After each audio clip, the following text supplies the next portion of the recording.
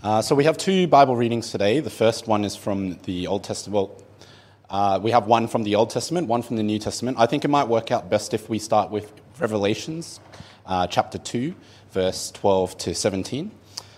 We are continuing our sermon series on Revelation, and it is the letter. We're continuing the letter to the churches. So Revelation 12.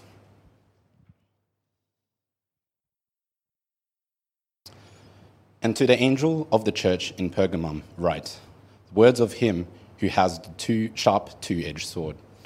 I know where you dwell, where Satan's throne is, yet you hold fast my name, and you did not deny my faith, even in the days of Antipas, my faithful witness, who was killed among you, where Satan dwells.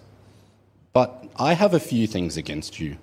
You have some there who hold the teaching of Balaam, who taught Balak to put a stumbling block before the sons of Israel, so they might eat food sacrificed to idols and practice sexual immorality. So also you have some who hold the teaching of the Nicolaitans. Therefore repent, if not, I will come to you soon and war against them with the sword of my mouth. He who has an ear, let him hear what the Spirit says to the churches. To the one who conquers, I will give some of the hidden manna, and I will give him a white stone with a new name written on the stone that no one knows except the one who receives it. Our second reading comes from Numbers.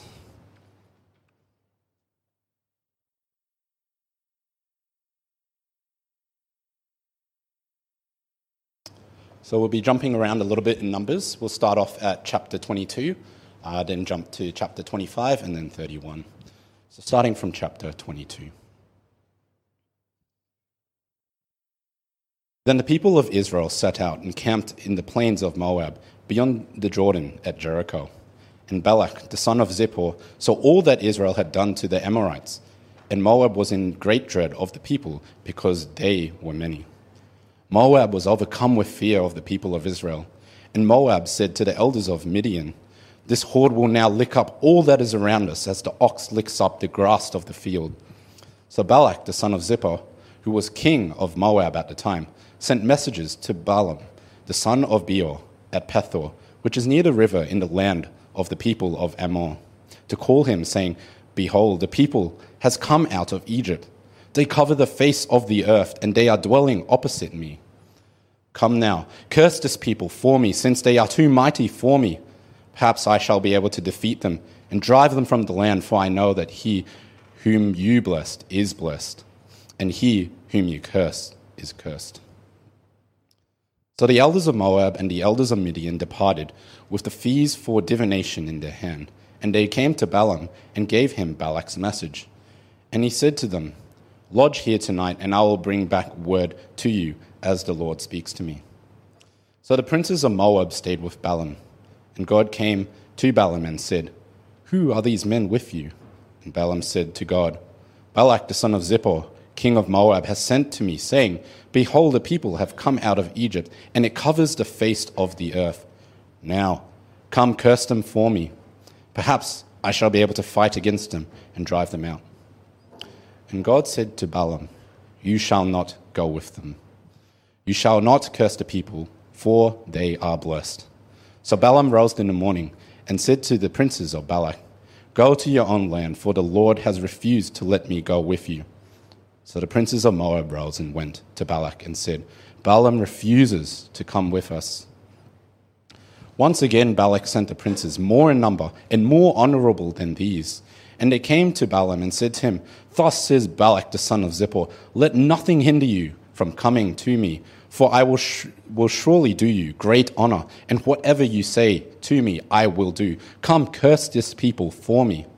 But Balaam answered and said to the servants of Balak, "Though Balak were to give me his house full of silver and gold, I could not go beyond the command of the Lord my God to do less or more.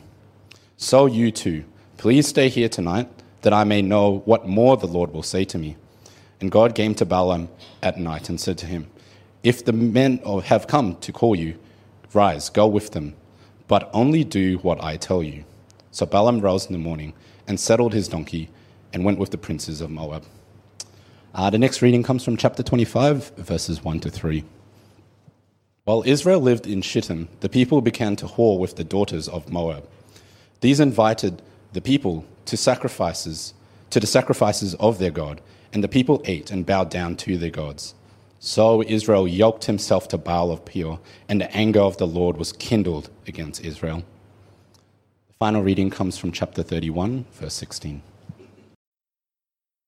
Chapter 31, verse 16. Behold, these, on Balaam's advice, caused the people of Israel to act treacherously against the Lord in the incident of Peor, and so the plague came among the congregation of the Lord. Well, good morning, everyone. Can you hear me? Am I on? Yes. It's good to be able to say good morning. I usually have to change and say good afternoon, but we've changed the service time. So well done to everyone for getting the memo and being here on time. If anyone walks in the next few minutes, you'll know that they didn't get the memo. My name is Ben, if I haven't met you yet. If I have met you, my name is also Ben. I know how funny people say that. And I'm the senior pastor of this church. And if it's your first time here, a really warm welcome to you. And if you're here for our welcome lunch later on, our newcomers lunch, especially warm welcome to you. And I look forward to meeting you and getting to know you a bit more then. But if you haven't yet signed up for the newcomers event and you want to hang around, I think we've catered for extra people, and I think there's still space. So please feel free to just come along after the service. If you've joined at a good time, we're going through a book of the Bible that Christians tend to avoid because it seems too complicated. And perhaps if you're not a Christian, you may have heard about it and you might have watched movies or read books about it, and it all seems very strange.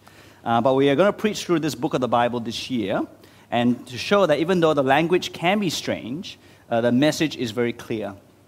We are now in the third week of our sermon series in Revelation. We started off with a bang to see a vision of who Jesus really is. And now we're in the middle of some of the messages that he has for the churches back then in the first century. But really it's a message for all of the churches of all time, even for us today. So please keep your Bibles open to Revelation chapter 2. We'll be working through these 6 verses. You heard a bit of the background. There's this Balaam guy that's inside our passage, and we've heard a bit of his backstory. But if you want to get a full picture of Balaam, please go back and read Numbers 22 to 25 for yourself. Please join me as I pray for us, asking that God will help us to hear and respond to his word. Let's pray. Heavenly Father, we give you great thanks that we can be here today, gathered as your people and gathered as those who are also seeking after you. We thank you that you speak to us, and you speak to us so clearly through your word. And even as we come to parts of the Bible which may seem strange, which may find hard to understand, please help us to see very clearly and hear very clearly what is the message that you have for us. As we hear Jesus speaks to the churches back in the first century, help us realize that he's also speaking to us today. The same trials and troubles that they faced, the same challenges to their faith that they faced, are the same ones that we face today. And so we pray for us as Christians that we would have ears to hear and that we will respond to Jesus. And for those who are seeking, even though this word is mainly for believers, help them to understand why is it that believers would respond to Jesus in this way. Why is it that Jesus is worth being loyal to and faithful to? This we pray in his name. Amen. Hang on, I left my control behind. Give me a second. Thanks.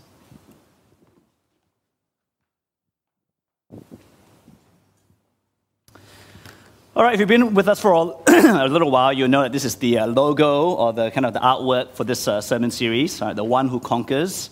The letters to the churches describes this first 3 chapters of this book. But we could well have gone with a very common symbol that we all know, the symbol of Nike, as the artwork for the sermon series. We'll probably be sued, I'm sure, if we were to use that. But really, we could have used the Nike logo with the swoosh symbol and the tagline, "Just Do It," as the artwork for this sermon series in these first 3 chapters of the book of Revelation. Because Nike isn't a word that was invented by Bill Bowerman and Phil Knight when they changed their company name from Blue Ribbon Sports, right, in 1971, to this, probably the most famous brand of the last few decades, Nike. They didn't invent the word because they took it from the Greek language. For the word Nike, or Nikao in Greek, means conquer, right, to conquer. It's a Greek word that means to win or to conquer.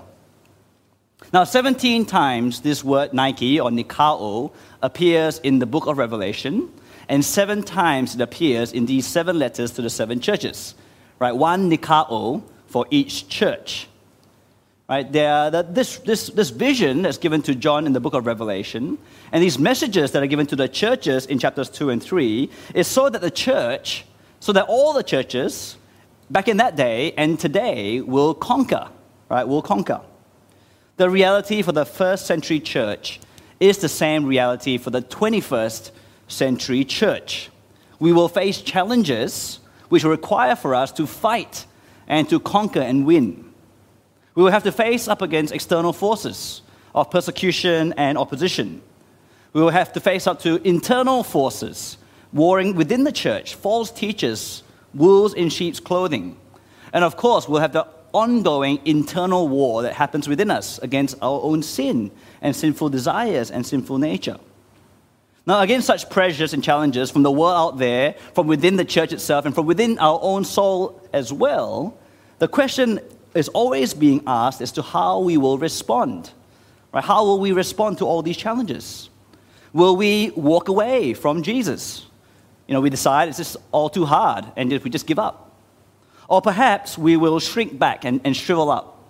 Perhaps like the Ephesian church that we saw 2 weeks ago. That we lose our love for Jesus and then we lose our love for one another. It's just too hard to stick with Jesus and to stick with the church. Or perhaps we'll just give in. Like we will see today in the church of Pergamum. Right? There are false teachers who came with this very enticing message of compromise. Just give in. Don't have to face all this pressure. Just give in to it and retain your Christian identity, but compromise it. Now, the call of Revelation and the call of every letter written to all of these churches is Nike, right? Just do it. Conquer is what we must do. It's what we must do. Because Jesus, as we've heard, is the eternal God. He's not just some man who lived in history once, 2,000 years ago. He is the vision of the eternal God, the almighty King, and the one who will be the end-time final judge that every single person in all of history we have to give an account to. And so, the message of Revelation is conquer because we must get on his side. And we will deeply regret it, and we will face the consequences of not being on his side. So conquer we must. But conquer we can as well, right? Conquer we can. We can conquer because Jesus is the one who has already conquered. The vision of Revelation 1 shows Jesus to be raised up, to be the one who has rule over every authority in heaven and on earth, over every power. In the book of Revelation, we'll see there will be multiple enemies going to war against Jesus. Religious enemies, political enemies, human enemies, and yet Jesus will win against everyone. Some of you may know this famous verse from Romans chapter 8, verse 37. It tells us this, right? We are more than conquerors through him who loved us. The him there is Jesus, right? The one who has first conquered. We are more than conquerors through him who loves us and who has conquered already for us. And so every message to each of the church calls on the church to conquer in the face of persecutions and pressures. 2 weeks ago, for the Ephesus church, it was to conquer against lovelessness. Last week, for the church of Smyrna, they were to conquer against the fear of suffering for Jesus. And for the Pergamums today, they are to conquer compromise. Conquer compromise. Now, if you've been around for the last few weeks, hopefully you would have realized that for each message to each church, it begins with a bit of a picture of Jesus, just drawn from chapter 1's vision. And so in this church for Pergamum, the picture of Jesus we see is in verse 12, right? The words of him who has the sharp two-edged sword. That is the picture of Jesus that were given to this church. Right? He's the one that holds this sharp two-edged sword, and it's a threatening picture. And you see his sharp two-edged sword. It's really weird. I watch Korean dramas, as many of you know. And it's really weird. They would censor out knives for some reason. They'll make it blurry, but if it's a gun, it's fine. Right? For some reason, right, knives are more threatening to the Koreans than guns are, so they blur them out. Right? But this is a threatening picture. A sharp two-edged sword, the Word of God. Right? Many of us may know Hebrews chapter 4. It tells us that the Word of God is living and active, sharper than any two-edged sword, piercing to the division of soul and of spirit, of joints and of marrow, and discerning the thoughts and intentions of the heart. The Word of God is like a sword that will expose who we really are. It will expose what the world is really like. The good and the godly and the wicked and the evil will all be clear to see when God's Word speaks into this world. But it doesn't just expose. It will do something more than just expose. It will bring down judgment. Later on in Revelation, this is what we're told. From his mouth, from the mouth of Jesus, comes a sharp sword with which to strike down the nations, those who oppose him, and he will rule them with a rod of iron. The sharp, two-edged sword that Jesus holds will not just expose all of us for who we are, he will bring judgment for those who are against him and against God's ways. And so the message is, as we see this vision of Jesus at the beginning of this letter, Church of Pergamum, all of the churches who are listening, all of us, sit up and listen before it's too late. Listen and sort yourselves out. Now, what do we know about Pergamum? Right? It's very important to know what kind of church is this that we're dealing with. Now, Jesus says in verse 13 that Pergamum is where Satan's throne is. It is where Satan dwells. And we find out that one of the Christians there, Antipas, was killed in this city called Pergamum. That's quite a scary thing to say, isn't it? To imagine that this city is described as the place where Satan dwells, where his throne is. Right? Sounds very ominous and scary. Now, Pergamum is a real place in history, and our history books tell us why is it that Jesus would call this place, this city, the throne of Satan.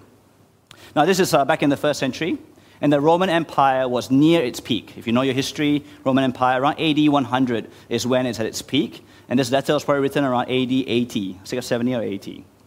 And the Roman Empire, if you don't know, it spanned at its peak from Spain in the west all the way to Syria in the east.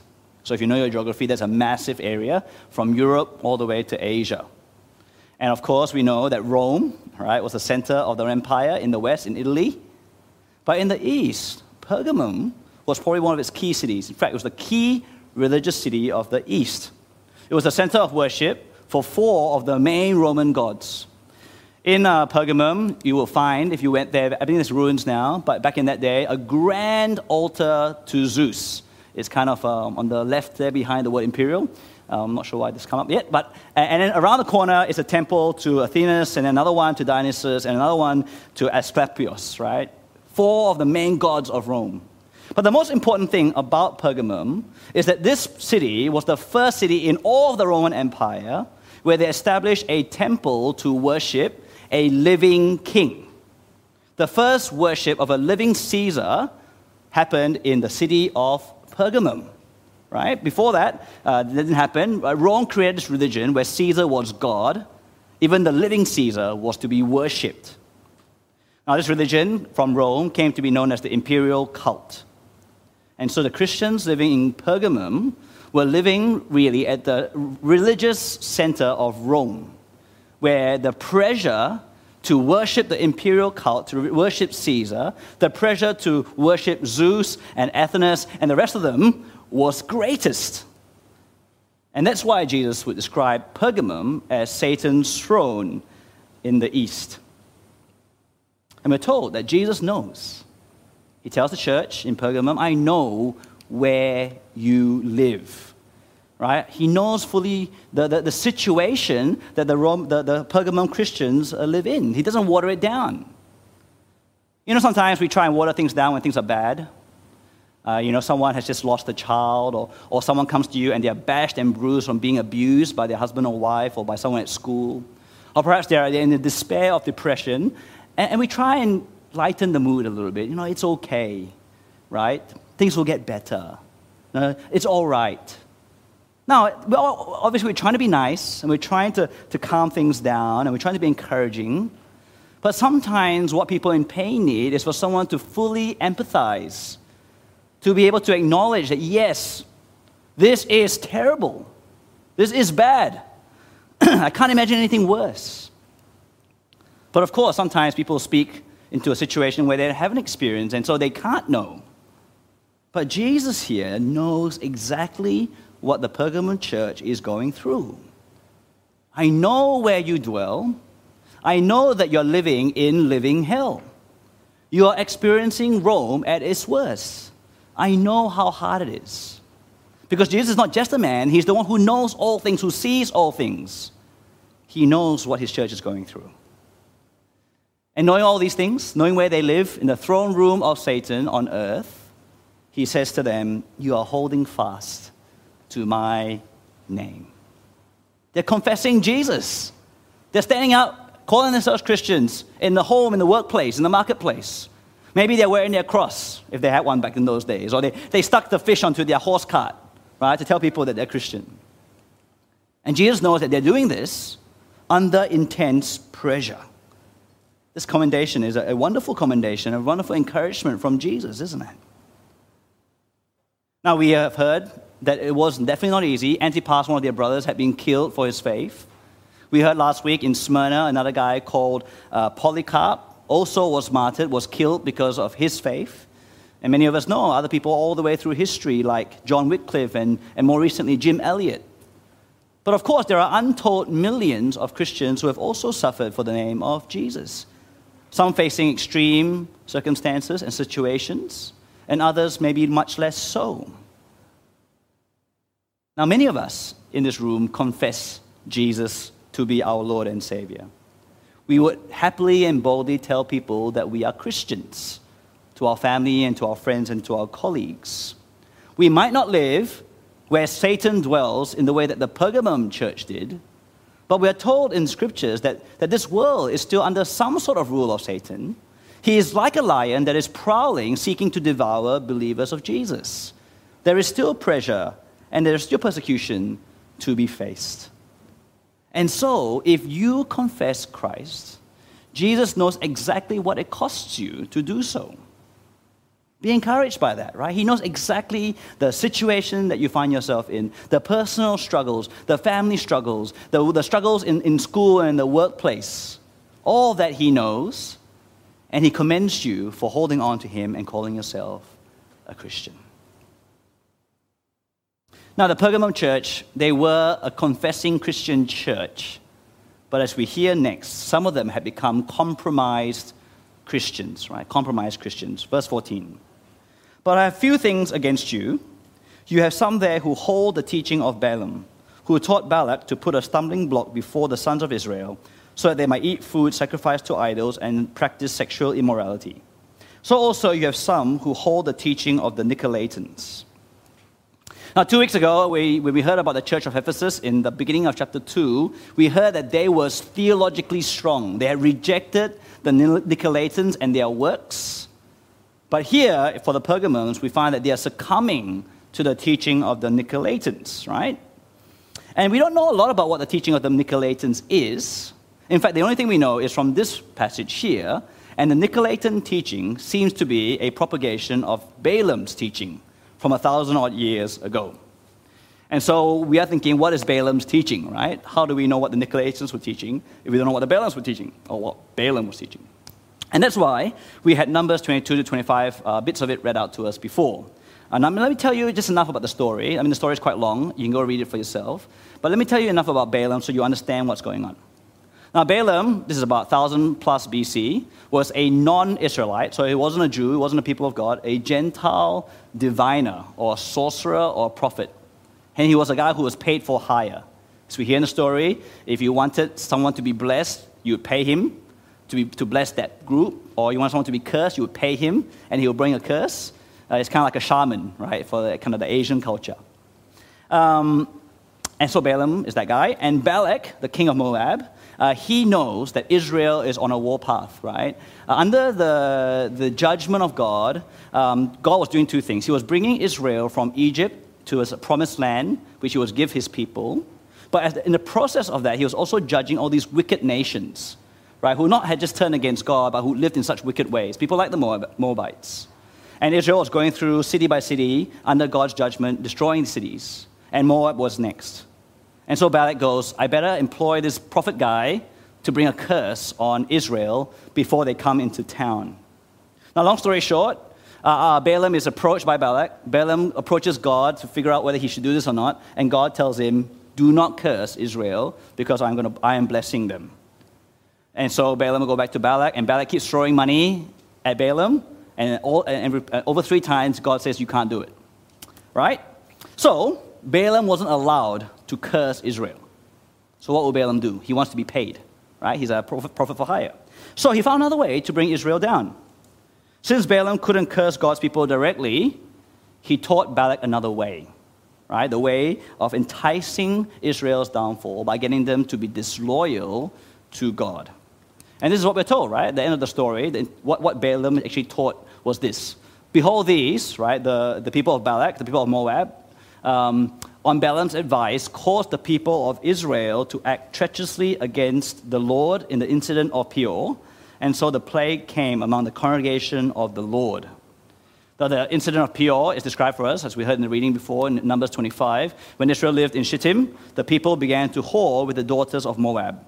These invited the people to the sacrifice of their gods, and the people ate and bowed down to their gods. So Israel yoked himself to Baal of Peor, and the anger of the Lord was kindled against Israel. Now, in case you're confused, Balaam, the Gentile prophet, taught Balak, the Moabite king, to entice God's people, Israel, to worship the Moabite gods. And why was that enticing? Because they get to feast and enjoy all the blessings of these Moabite religions, including the sexual immorality of fertility worship. Okay? So that's what's going on, right? You couldn't directly curse Israel, so let's entice them into disloyalty. Balaam taught a message of compromise. Balaam was basically saying to Israel, Israel, you worship your Yahweh God, right, the God of Israel. That's great. But check out all these Moabite gods. Check out all the benefits and the blessings and the pleasures that they offer. You don't have to stop worshiping your Yahweh God, but why don't you worship Yahweh God plus all these other ones also? So the Nicolaitans were teaching this very same thing 1,000+ years later in the city of Pergamum. A message of compromise. Yes, you guys worship Jesus. Yes, you call yourself Christians. Yes, you wear your cross. That's great. But, the gods of Rome and Caesar, you can worship them also. Now, ask yourself, why would this be enticing for the church in Pergamum, for the Christians in Pergamum? Well, it would have been enticing because being able to also worship Rome and Caesar and Zeus and all the other gods would mean that you would avoid all of the persecution and pressure. You can avoid all that, right? They can avoid suffering. You can avoid the fear of being arrested and tortured and perhaps even killed, which many Christians were back in those days. You wouldn't have to feel out of place and out of sync and awkward among your family members who aren't Christians and your colleagues and your classmates. And the benefit of being able to compromise is to be able to enjoy the good life that worshiping Rome and her gods give. To be able to go hang out at all of the temple worship, all of the idol worship, where there was lots of feasting. There was still fertility rights. You could whore yourself away and enjoy all the sexual pleasures that those religions offer. You get to enjoy, you get to engage with full freedom, no restrictions, the full family, social, political life of the Roman Empire. Just be like everybody else. Why would compromise be enticing for the Pergamum church? Because you can still claim to be Christian, but you can avoid all the pain, and you can enjoy all of the gain. Win-win. Compromise sounds good, doesn't it? Even to us today. And the teaching of Balaam and the teaching of the Nicolaitans continues strong into the 21st century. Sometimes it's blatant. People within Christian churches would say, you can have it all. You can have the Jesus, but you can have the world. But oftentimes it's very subtle. Either way, Christians are lapping up the idea, the teaching that we can just be compromised Christians. We want to hold on to our Christian faith. We want to be able to say that we are Christians. We want to be able to even say very proudly that we stand for Christ. We'll go to church every week and we'll tell people about that. We'll wear that cross. We'll put that fish on the car. Perhaps we'll even put up with some persecution and pressures. But then slowly, small ways, maybe knowingly or unknowingly, compromise starts to seep into our lives. Right? We haven't given calling ourselves Christians, but it starts to get a bit too hard. Some of the teachings are a bit too strong.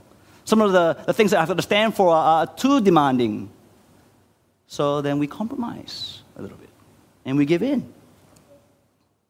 Now let me bring up three scenarios, situations by which compromise can seep in for Christians. Now perhaps the first scenario is this. You have to stand up courageously as a Christian in a family of non-Christians. Maybe you have a lot of non-Christians in your course or in your workplace. And you started off being quite bold about sharing your faith, and you would try and engage in conversation with mom and dad or with siblings about Christianity. But after a while, they start getting more upset at you and more angry and more annoyed. And they start making things difficult for you. Or maybe your colleagues start to mock you more directly, or maybe indirectly, they criticize and they mock Christian values and the gospel. After some time, you kind of feel like, do I really want to stand up and stand out? Do I really want to courageously, boldly keep witnessing to my family and to my friends? And maybe you think, well, not like I'm giving up on Christ. I'm still a Christian. I'll still go to church. But maybe I'll just do that and keep quiet.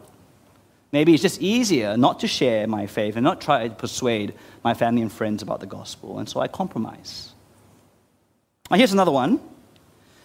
Perhaps if you're a family person and you feel like, I'm going to lead my family to be totally devoted to Christ. And what that means is that we'll be committed to going to church, be committed to sending the kids to kids' church and to youth group. And we're going to be committed to being generous with our finances, right, to the work of the gospel in the church around the world.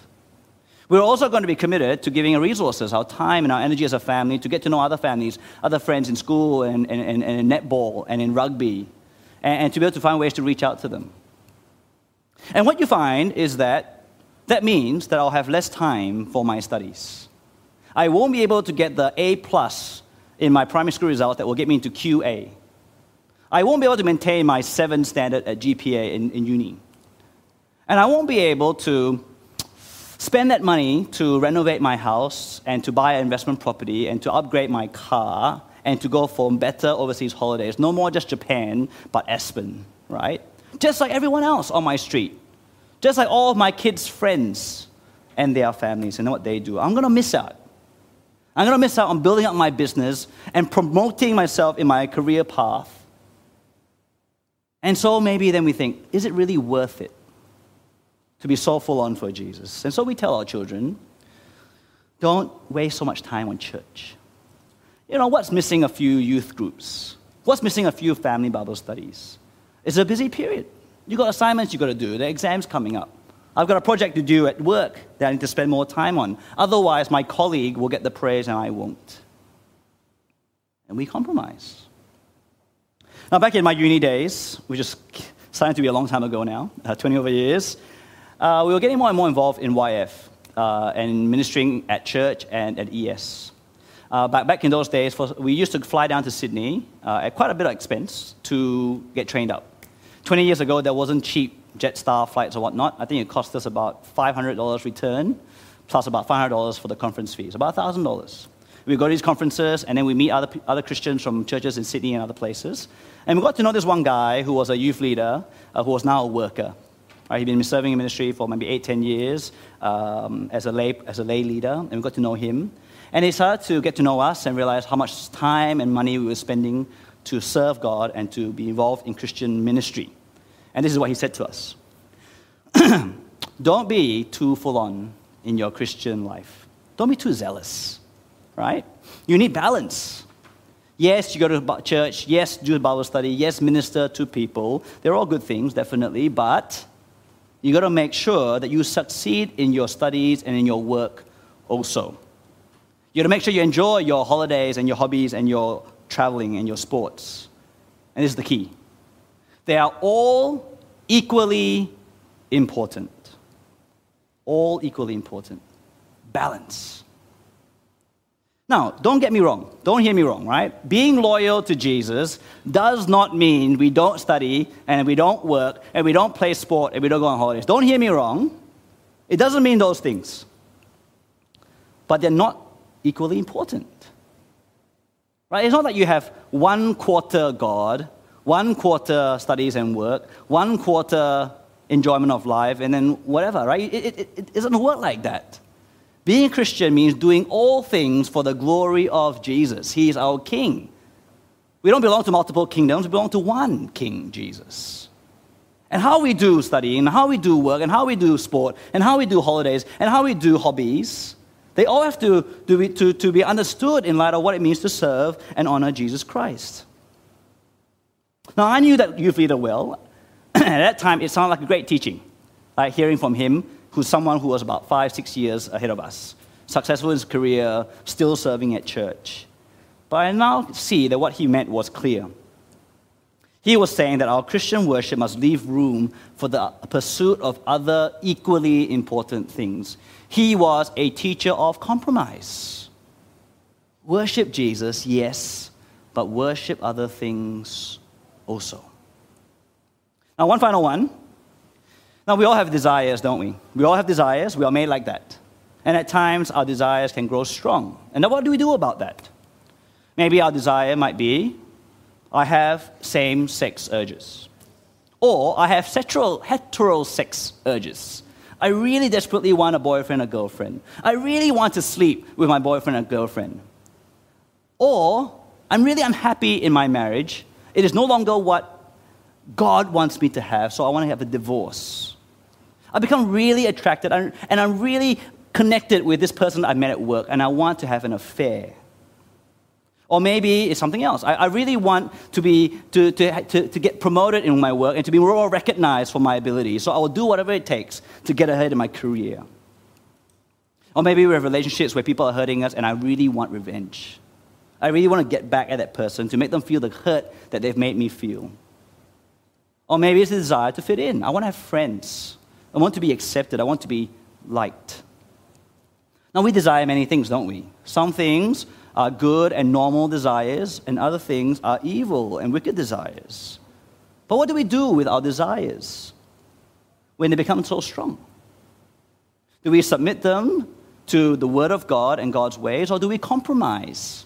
And we start to think to ourselves, I'll just downgrade what Jesus says. Or I will distort it, change what it says. Or maybe I will downright deny what God says about holy and godly character and behavior.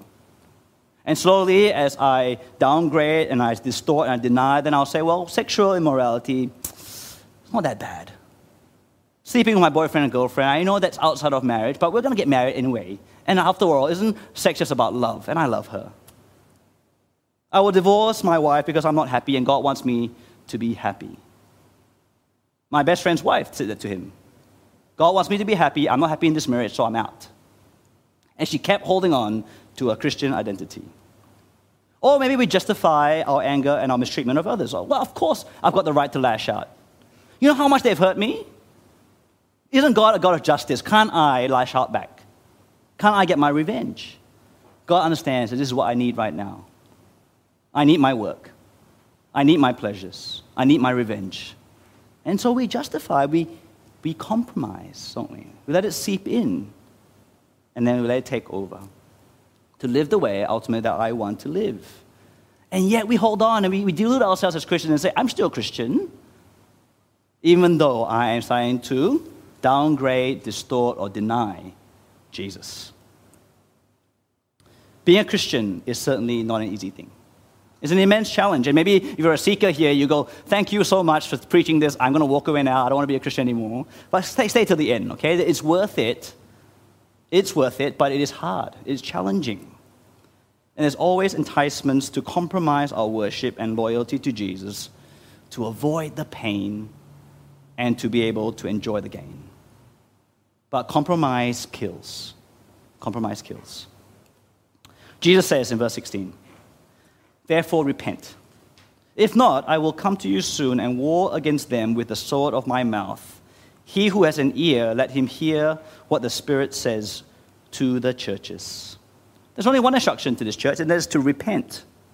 Now, who is to repent? Have a look carefully at verse 16. Who is to repent? It is the you, right, in this verse and in this passage. And the you in this passage includes the entire church in Pergamum. The faithful ones who are not compromising, as well as the false teachers and those who are following the false teaching. And Jesus says the entire church is to repent before Jesus comes back and wars against the church, right? Especially not the church, but wars against the false teachers and the followers, right? The compromisers. It sounds strange, isn't it? If it's only the false teachers and the compromisers who are doing the wrong thing, why does the whole church, right, have to repent? You wonder about that? Why is he directing it to the whole church? Now, it could be that maybe every Christian suffers some kind of compromise. And that's true, isn't it? Doesn't matter whether you're a false teacher and actively following the false teaching. Every Christian compromises in some way, and that is true. And so we ought to repent from our compromise.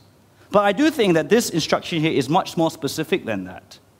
The call to repent here is for the church to repent about not acting, right, against these false teachers and those who are following them. They are to repent of not going to war, right, against the false teachers and their followers. They should have been doing this before Jesus comes and does war against them. They should have been using the sword of God's word to correct and to rebuke. And the thing that they were to do this in the hope that they would change, that they would repent. If you were to read your Bible, especially the New Testament, the church is always called, right, to deal with sin and error within the church. But the reason for doing so, the outcomes that we're trying to achieve, is very clear. It's in the hope that people would turn back to God. Right? We are not given the role of being a judge in order to execute and condemn people. We're given the role to make judgments and to correct in order to win people back, and for them to repent and change. And this is our opportunity now before Jesus comes back. Because when he comes back with his sword, it will be to reveal, but it will be to bring about the final judgment. And we get to do this amazing, loving work of helping people to change before it is too late. We must act to weed out compromise. We need to be able to call it out and correct it in the hope that people will respond and repent before it is too late. The entire church is responsible for this. Now, some of you may know that that's what we do on the pulpit, isn't it? We call out things. Not because we are on our high horse and I'm more holy than you or anything. It's because it's my job as your pastor to be able to help you to realize what is right and what is wrong, what is godly and ungodly, what does it mean to be faithful to Jesus, and what does it mean to be disloyal to him. Many of you might have Steve as a friend on Facebook, and you know that he's the guy who engages publicly with false teaching. Right? On his blog, he does that as well. I'm not a social media kind of guy, so I don't do that kind of thing, but Steve has taken upon himself to engage in that level. And sometimes you will see him going head-to-head with some people as he deals with false teaching out there. The principle being that public false teachers require a public response. Right? And sometimes things happen within the church, and we keep it within the church, but if something happens out there in the big world, having to interact with that is the right thing to do. But we as Christians can feel uncomfortable about that, can't we? To see your pastor having this debate online, right, with people who have a different view, and will start getting quite angry at things. And maybe you're uncomfortable within the church. Why is the pastor, why are the leaders, right, approaching me and talking to me about my sins? But then I want you to know that it's not just the pastor and the leader's job. It's the responsibility of every Christian to help each other overcome our sin. To overcome the sin of compromise. To conquer compromise together. Now, how do we do this? If you want to help each other conquer compromise, well, firstly, you need to know what is the uncompromised life. You need to know the Word of God enough to know what are God's ways and what is godly living, what does faithfulness to Jesus look like. And having known that, then you need discernment and wisdom to know, how do I see whether people are living like that or not? And of course, firstly, you got to take the log out of your own eye, make sure that you are right in those areas. But you don't have to be perfect to be able to share with someone else who's imperfect. And then you need to have true love and deep concern for people. So you're not going there as a judge, but you're going there as a loving brother and sister, a fellow sinner, hoping for them to change. You can't help people conquer compromise if you don't know their lives. Are you very just happy with superficial conversations? Or do you actually want to get to know people truly? And then after that, we need the courage, don't we, to speak, to confront, to correct, and to rebuke. Always with the hope that people would change for their good. We're not trying to win arguments. We're trying to win people. We're trying to win people. We know that we want to do this because we are wanting them to turn and repent before it's too late, before the end-time judge, Jesus, returns. And so Jesus calls on the church to repent of compromise. Let us repent of not helping each other to fight the sin of compromise. Now, we end today with the way that every letter to every church ends. And it's with a word of great encouragement, of blessing to the one who conquers. Last verse. Verse 17. To the one who conquers, I will give some of the hidden manna, and I will give him a white stone with a new name written on the stone that no one knows except the one who receives it. Now, this is a tricky verse because no one really knows what the hidden manna is, and no one really knows what this white stone with a new name written on it really is. There's many options. But let me just say that all the options are great. And the most important thing to know about this is that the manna probably symbolizes God's provision, just like he did in the desert in the Exodus. It's about physical food, which symbolizes the spiritual food, the spiritual life which God gives. The white stone probably refers to a stone of acquittal in a court of law, or an entry pass into a celebratory feast after you win some kind of games. Right? Those are some of the options, but they all sound really good stuff, right? The most important good stuff is that it is Jesus, the conqueror, who gives it to those who conquers. And all these symbols are to do with victory, to do with being invited in, having done well, declared innocent, forgiven, fellowship with God, entry into heaven, into our eternal kingdom. And this good blessing, great eternal blessings, are given to those who conquer. So, Nike has got it right. Just do it. Right? Conquer, we must. Because Jesus is worth our uncompromising worship. If you don't quite get that yet, go back to the first sermon of the series and get to know who Jesus really is. He truly is the eternal God. Eternal means through all time, right? We're not talking about some local, a time-bound God. We're talking about the eternal God. He is the almighty King, the ruler of all rulers, and he is the end-time judge. If there's one person, there's one being worthy of uncompromised worship and following, it is Jesus. But conquering also we can. The one who conquers helps us to conquer. We are more than conquerors through him who loves us. So let us conquer compromise in our own lives. And let us make sure we help each other within the church to conquer compromise so that we can offer uncompromised worship to our Lord Jesus. Let's pray. Heavenly Father, we thank you that you speak to us. We thank you that the words given to John by Jesus to the church in Pergamum 2,000 years ago is as relevant today as it has ever been. Please help us to see that Jesus is really worth our uncompromised worship. And please help us to strive to conquer compromise in any shape or form that we find ourselves compromising in, both in our own lives, but in the lives of the people around us in the church. We pray that you will help us to see that Jesus is worth it. We pray that you'll help us see that it requires great effort for us to conquer and to fight in this way. So please give us the strength we need to follow Jesus and follow him faithfully. For this we pray in his name. Amen.